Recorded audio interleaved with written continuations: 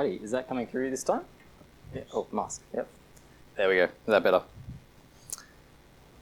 Sweet. Well, I know all the faces here tonight, so that's an awesome start. It's been a little while since I've been up here, but I'm excited to preach today. Maybe before we get into it, let's pray together again and ask that the Lord would be able to speak to us today.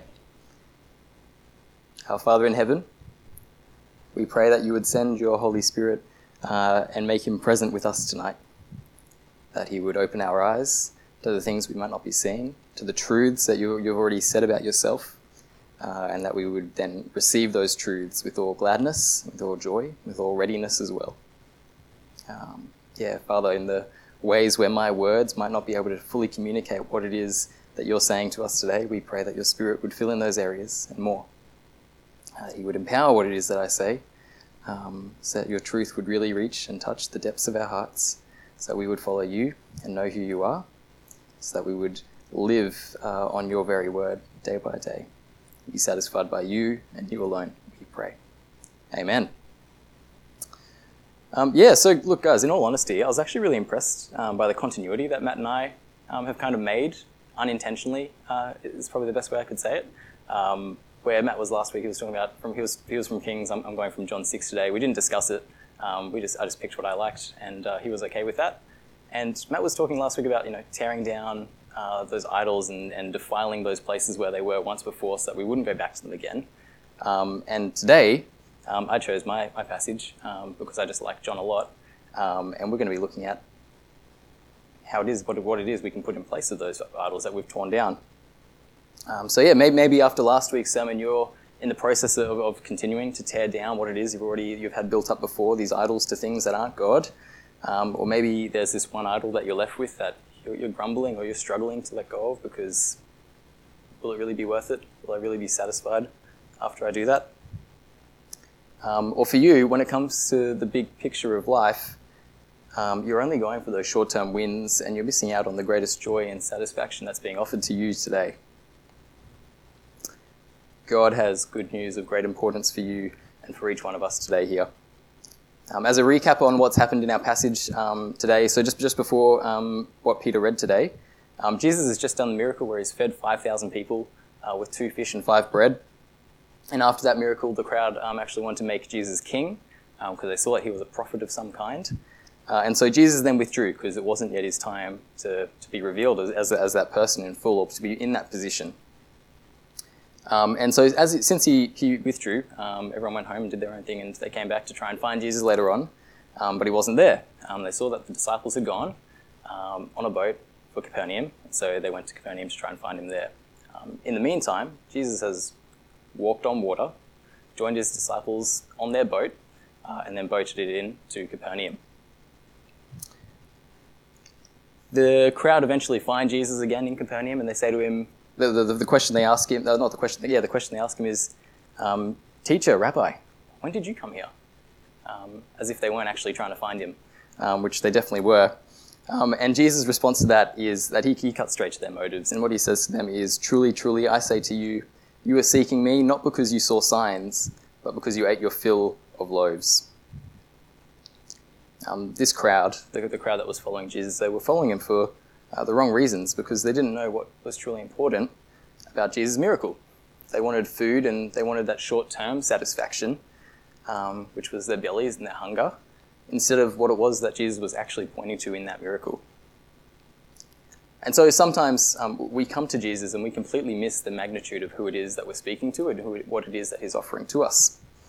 Because we're chasing food that perishes, and that's why Jesus doesn't answer their question of when did you get here, with I walked on water to prove that I was God.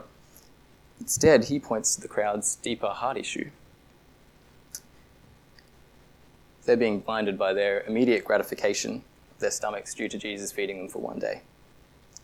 And because of that feeding miracle, they then miss out on the more important miracle, which is going to be coming on later on. So Jesus speaks to the crowd further, and after telling them that they've come to him just to fill their bellies, he then invites them to have a greater filling through doing a better work. Jesus says in verse 27, do not work for the food that perishes. Do not work for the food that perishes, but for the food that endures to eternal life, which the Son of Man will give to you. for on him God the Father has set his seal. See, Jesus is talking about two types of work, one that results in a perishing reward, and another that endures to eternal life. He's talking about the perishing work of the crowd searching for Jesus so that they can just have their fill of bread and fish again. But there's a food that's more enduringly satisfying than just having their fill of bread. It's quite mind-boggling. The crowd is speaking to the person who can give them the meaning to life, and instead what they're worrying about and what they're thinking about is their next meal, their free bread and fish. But are we today all that dissimilar to them? We are likewise, I believe, short-sighted and focused on those immediate, more focused on the immediate. We lack perspective to see what is truly important in life and are completely content with living this way and are completely content for being this way for the rest of our lives because we can't see beyond what it is that the miracle of God points to. If we take the resurrection of Jesus, for example, it wasn't the miracle of the resurrection wasn't just the fact that Jesus rose again. The reason for the resurrection is that we would then know that our sins are forgiven and we have a right, restored relationship with God once more, where we can now call God our Father.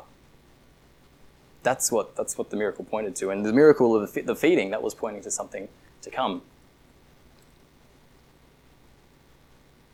And likewise, with the feeding of the 5,000, it wasn't just about feeding 5,000 people with 2 bread and 5 fish. 2 fish, 5 bread. It pointed to the greater miracle to come, and if only they would look further and see. They looked further beyond the immediate gratification that they wanted. Now, look, I think, looking at the crowd, I think the majority of you guys here know that I can't eat some certain foods. I love dairy, I can't have it. I love onion and garlic. I also can't have that. My bowel likes to think of those food groups as like bowel terrorists. They just do not enjoy them being in my system whatsoever. And so normally I avoid these sugars pretty well because the consequences of having them are I'm crook and I'm nauseous and I don't really like leaving the house. But just recently I went on a bit of a binge where I ate like a whole row of chocolate biscuits which has cocoa in it, which that's normally okay in small amounts. But if I have a whole row, I can normally only have 3 just for perspective. Sorry. No. So I had a whole row of chocolate biscuits. I had a ton of Turkish Delight. I had some of Dee's auntie's pork buns that she made, which had a bit of onion in them. And gosh, that was a good 15 minutes when I had it. It was great. But believe it or not, the next day, the regrets were there, right? It wasn't so great. The crookness that I felt, I hadn't felt in a long time. But I can confirm that initially I was going to say by the end of the day, really by like 9 o'clock, I knew I'd made a bad decision. I knew that the goodness of those 15 minutes was not worth the whole day that I was then going to be suffering for those actions. The taste of those delicious foods, they are great. I can't deny that, but they definitely can't outweigh the cost of me pursuing them. 15 minutes of happiness on my tongue for 24 hours of nauseousness? No, that can't compare. But in all seriousness, there are things we pursue that won't bring this enduring satisfaction that Jesus is talking about. And they only offer a temporal and fleeting filling. You know, I binge on a Netflix show or a movie when I get home from work. And the reason I do that is because I'm tired and I don't want to think. And in those moments, what I'm actually missing out on is that I completely miss out that the creator of the universe is in that moment, is right now, inviting me, offering to me, giving to me food that will endure to eternal life and will give me a lasting satisfaction that watching TV and movies won't do for me. This is what a work for food that perishes looks like. It's those short-term wins that we take thinking that they're a solid replacement for God. Chasing marriage because you think that once you've got that, everything will fall into place for you again and you'll be content and happy and everything will be good. Could be that new job, seeking after that new position. Once you get that again, everything will fall into place, everything will be good. It'll give you a temporary happiness, sure. But at the end of your days, or even if you lose that position, what will you have to hold for it? What kind of satisfaction will you have then? Could be you're the same as me, the Netflix binge. It could be your apps of Facebook scrolling through watching the videos, looking at the pictures, whatever it might be. And out of all of that, what do we get from it? What do we have to show? At best, it distracts us from the crushing reality that I might get a few laughs out of it when I'm on Facebook, and I'm going to forget about it the next day. It's distracted me for a short time, and yet we spend hours upon hours and weeks upon weeks upon weeks chasing after these foods that just won't satisfy. We go to these sources consciously and subconsciously because they distract us from the fleeting satisfaction that really comes from these foods, that comes from working for these perishing foods. These foods, they won't bring enduring satisfaction because they will fade away. They're perishable. There is nothing that's on this world that is not perishable. And it's going to leave you with nothing to hold on to. Your source of life will perish when that thing eventually perishes. So perishable food, when you eat of it and you work for it, it only leads you to have this existing death that you continue on in.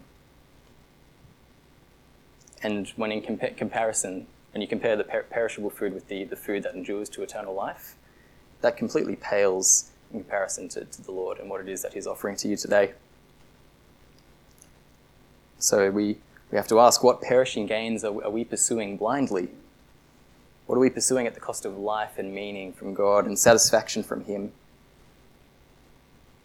We can be pursuing those things that are going to bring us a short-term satisfaction, but not the kind of satisfaction that God will give that will last you until eternity. Netflix can never promise you that. I had to isolate for 2 weeks. By day 3, I was so tired of Netflix. Try and get tired of God. That's a challenge. You can't. He will always satisfy. And so this is the beginning of Jesus' invitation to you. Work for food that endures to eternal life, which the Son of Man, Jesus and God himself, will give to you. This work is given to you by the authority of God the Father through Christ the Son, and what in the world can beat that kind of work? Working for the Lord, the God who made you, invites you into his work, or working for a cheap satisfaction of Netflix, of satisfaction in something that's perishable. They can't compare.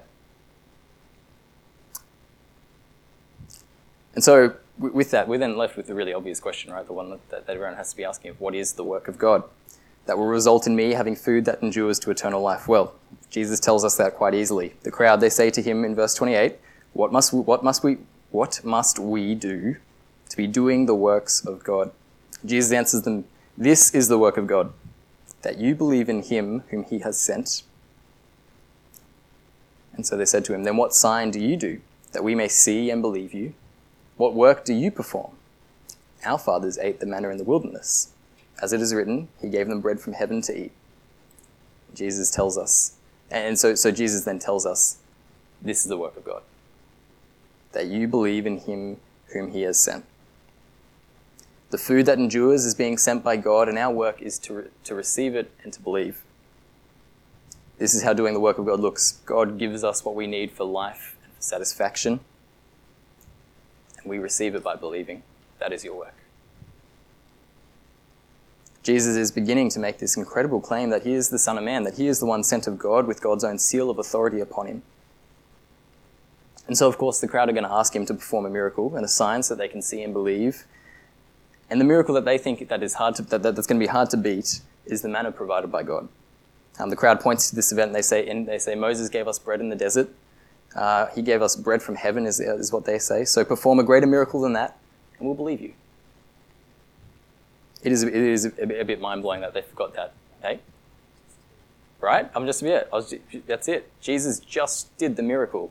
He just gave them bread from heaven. Not true bread from heaven, but bread from heaven. From 2 fish and 5 loaves. And yet they've forgotten that. They don't know about the water miracle yet, but we do.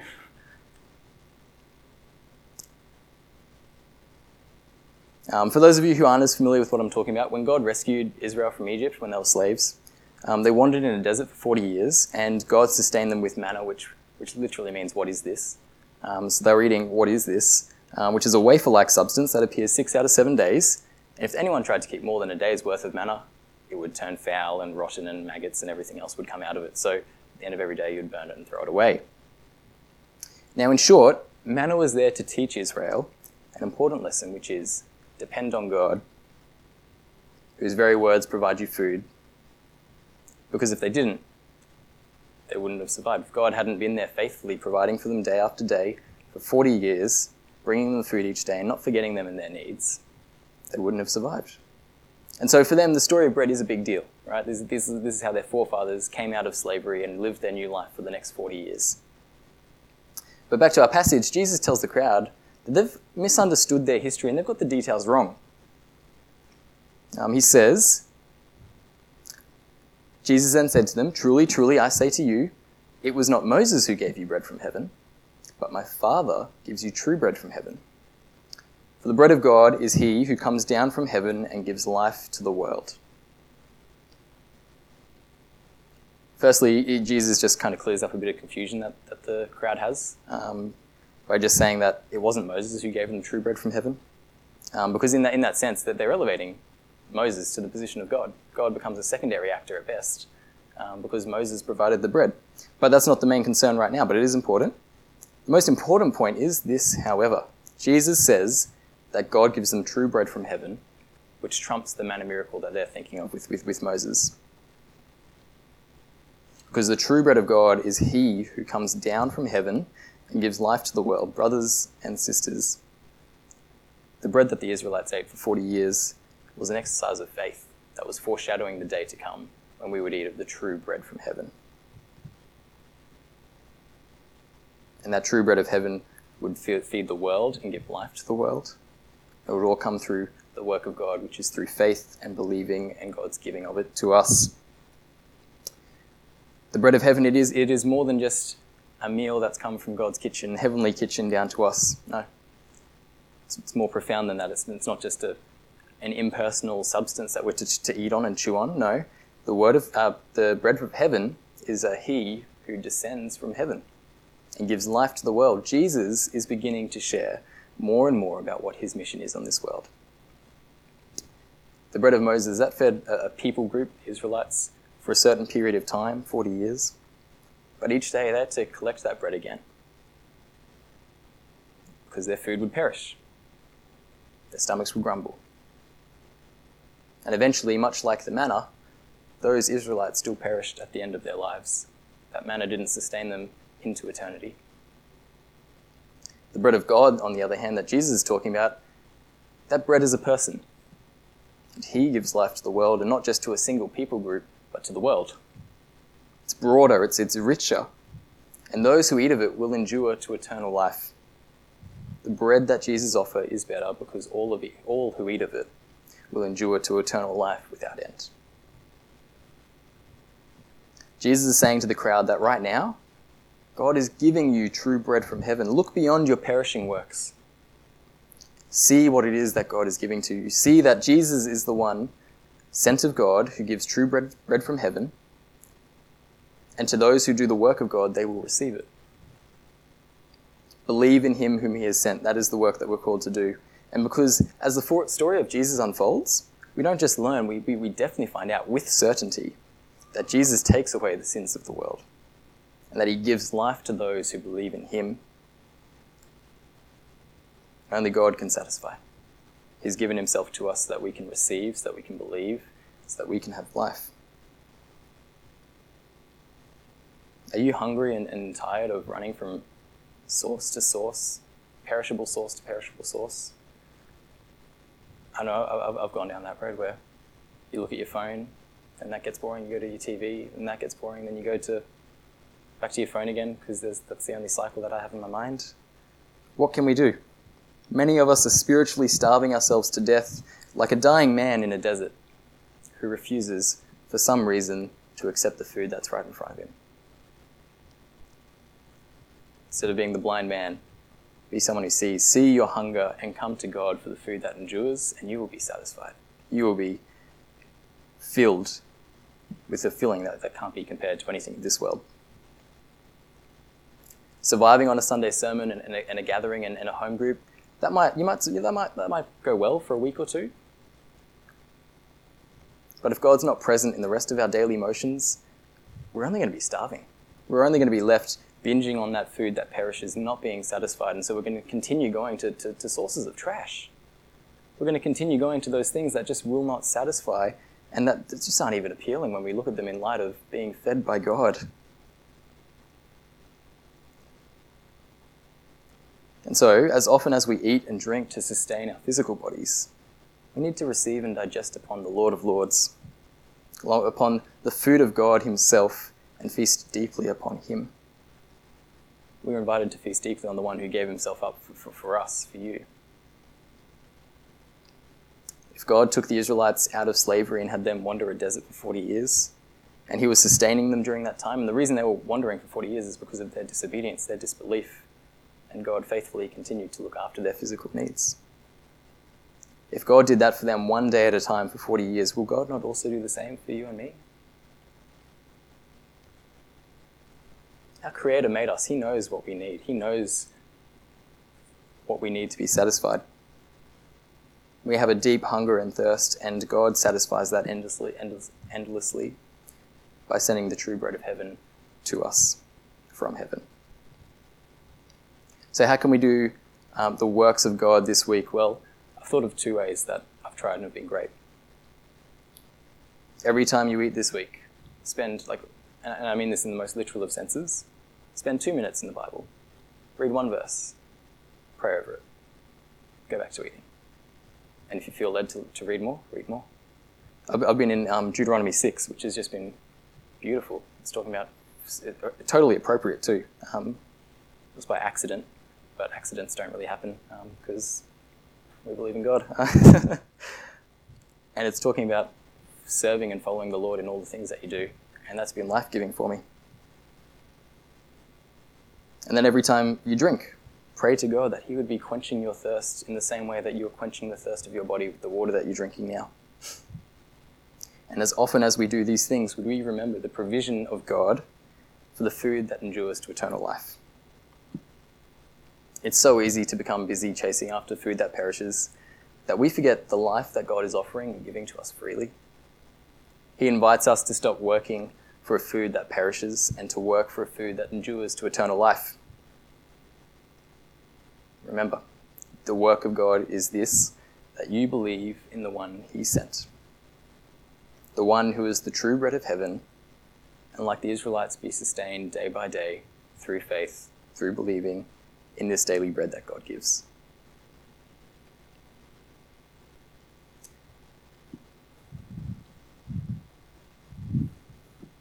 Finally, we get to the part where Jesus is crystal clear with his message of what it is that he's saying. In verses 34 to 35, the crowd say to him, "Sir, give us this bread always." Jesus said to them, "I am the bread of heaven. Whoever comes to me shall not hunger, and whoever believes in me shall never thirst."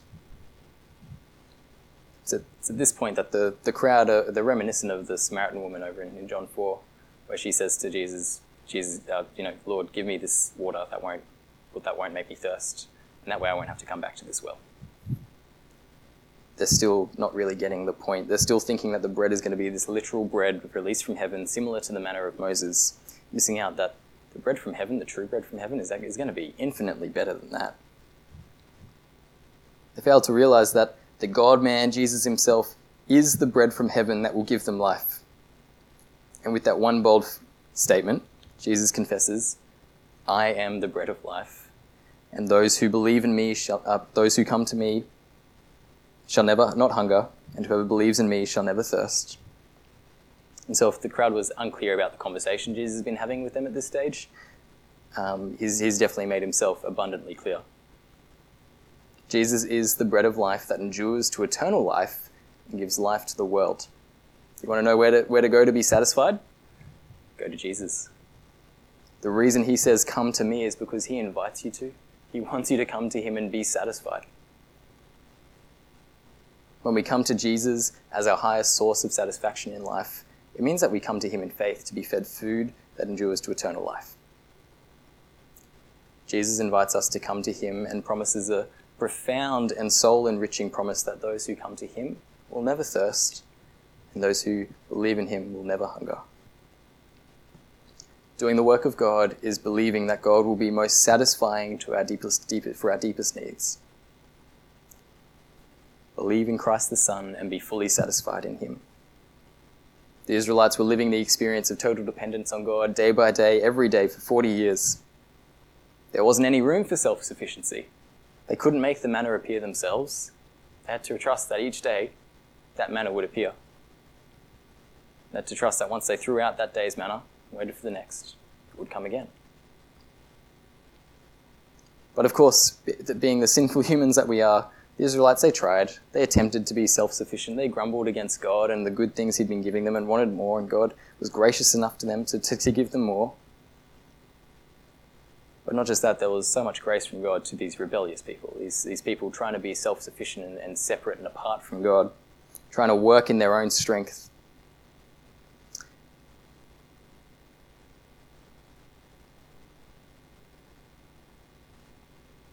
In the same way, there's grace for you who are far from the Lord today. Whether that's because you've been working for the wrong food, or running from God, or feeling guilty because you've been pursuing the wrong food. God's grace and forgiveness extends to you only if you'd receive it. The work of God invites us to let go of self-sufficiency and to grasp a hold of him who it is that truly satisfies. You are invited to taste and see that the Lord is good. I was reminded of a point in my conversion that's really stuck with me. I just started going to church with my dad. I was 13 or 14. And during those days, I was lacking joy. But at the first church service I went to, I met my now best mate, Will, and there was something different about him. He had a contentment and joy that was just overflowing from him, and I was getting these most joyous wafts of joy coming my way. And it made me want to come to figure out exactly where he was getting all of this joy from, because I knew it was something different. It was otherworldly. It was distinct.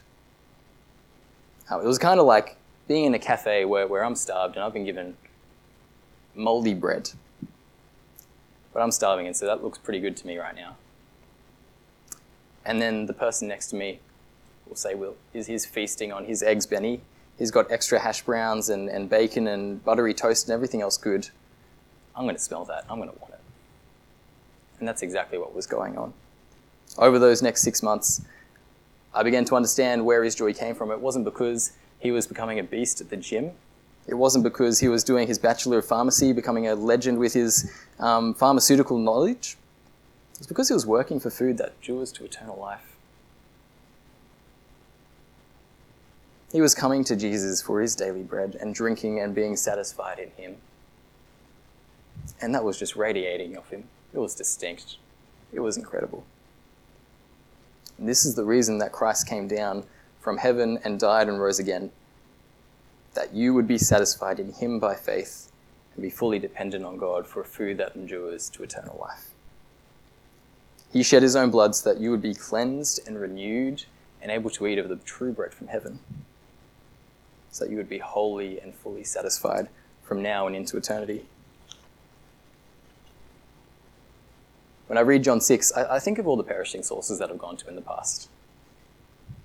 I remember how bland they soon become when I try to find my satisfaction. I mean, I've already shared a few. They just don't compare to the work of God. They don't compare to the life that he gives. And once we've tasted of that and seen that goodness, we can't go back. Those sources, they eventually dry up when we pursue them as our primary source of satisfaction. Like, yeah, Will was doing gym and other things, and they were good and they were fine. But he was doing what was important, which was pursuing the Lord first and foremost. That was where he was going for his source of life. And then everything out from there was an overflow and outflow from that.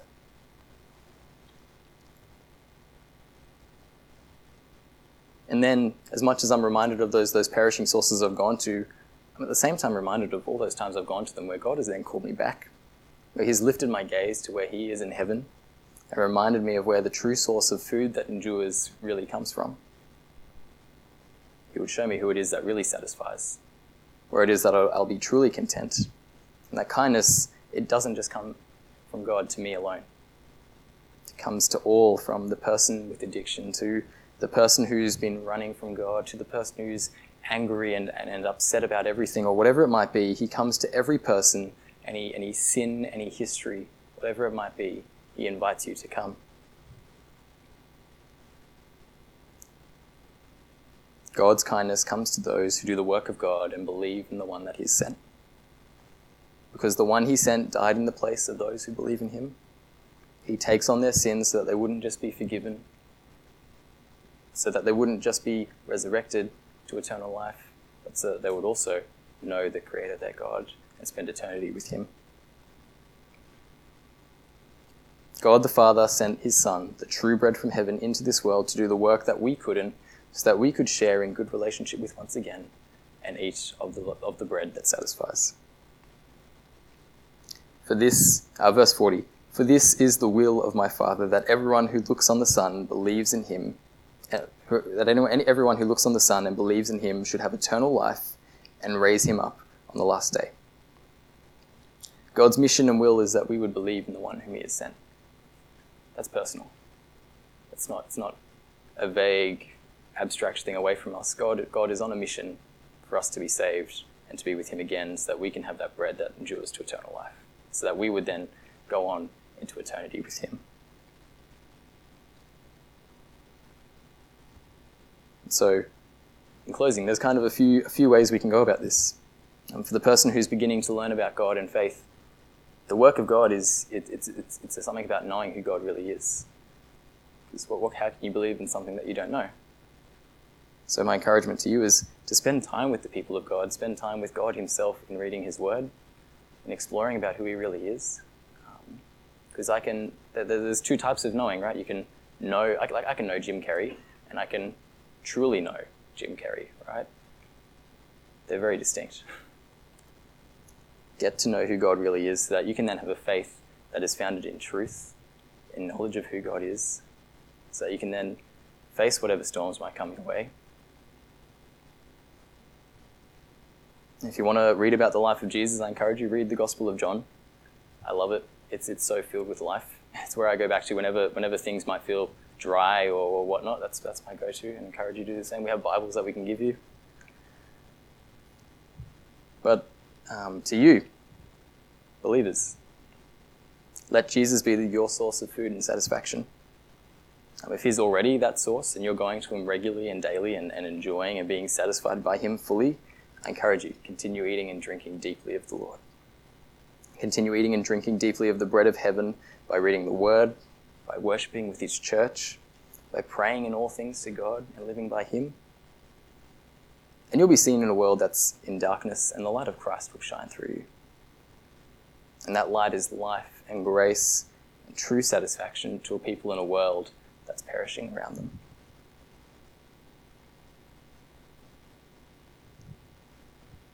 And again, to you, believer, if you're currently being fueled by food that's perishable, stop what you're doing today and reorient yourself before the Lord. Let Him be your food that won't perish. Let Him be the one who takes care of you. Let Him be the one who gives you comfort and security and joy and peace and complete satisfaction. That's the invitation of God to you today.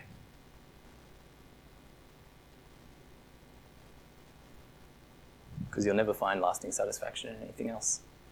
You will run yourself to death going from source to source to source, from food to food to food, from work to work to work.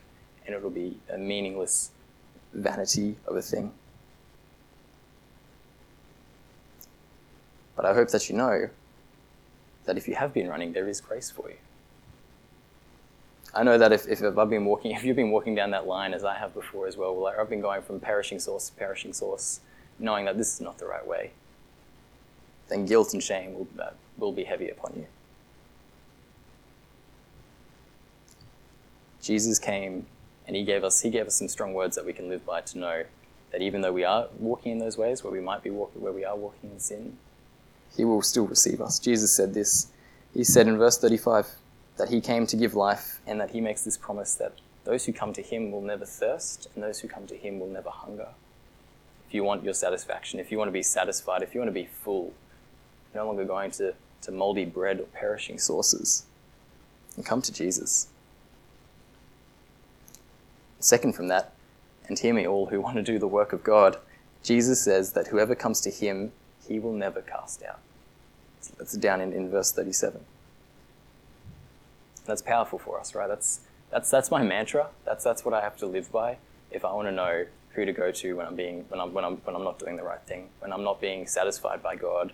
I need to be reminded that God says to me, I will never let you go. He invites you and then he holds you. Go to God. Jesus invites you still, even when he knows everything you've done, even when he knows all that weighs you down and he knows all the filth that you've tried living off, even all the complacency you might have been taking God for, where you might be taking God for granted. Today, you are not so far from the Lord that he cannot cleanse you, that he cannot redeem you, that he cannot renew you or sustain you. He will do all of the above because his grace goes to unfathomable depths. So we can confidently come before God to receive his forgiveness and to continue to walk in his forgiveness and to be made anew, to walk in the work that it is that he's called us to, which is to believe in him, believe in the one that he has sent, and to feast on him deeply. And so in the same kind of, spiritual direction that we had last week, starting the new year of tearing things down, would we start from here, returning to the Lord, continuing to walk in the Lord, continue going to that source that will give you true life and true satisfaction, and taste and see that the Lord is truly good and most desirable. Let's pray.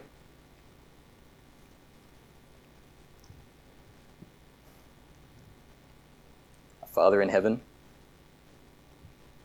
we give you thanks for the encouraging word that your Son has spoken, for the life that he has given to us in full and that he has offered it to us, to the life that he invites us into, to the work that you sent him to do, to then give to us, which is as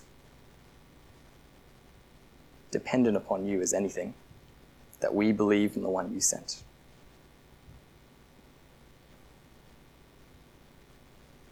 Our mantra isn't, work harder, work, be better, do better. It's believe in the one that you sent. Follow him, be satisfied by him, and no longer be satisfied by those perishing sources. Father, help us, please, we pray.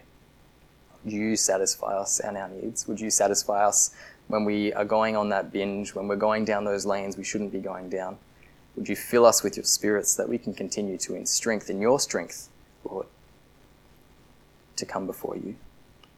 Would we lay to the side self-sufficiency and just pick up that dependence that you call us to have on you, to hold on to you by faith, to believe that you really will be satisfying to us, that we will endure into eternal life by doing the work of God, which is believing in you and being filled and nourished and satisfied in you. Pray, Father, for those who are far from you tonight, that you would tenderly and kindly and lovingly draw near to them and let them know of your invitation, your pursuit, your chasing after and holding on to them. Would they know that their sin or their folly does not make them unapproachable? Does not make you unapproachable. But in fact, you truly invite them in to approach you, regardless of where it is that they're at and how they're feeling or how it is that they're walking. You call us to repent, Lord, so that we can then again be dependent on you even more. Lord, we pray for all of us. Help us to be satisfied by you completely and wholly, so that we would just be coming to you for our source of life, and anything outside of that would then be a secondary bonus extra of just enjoying the good things you put around us.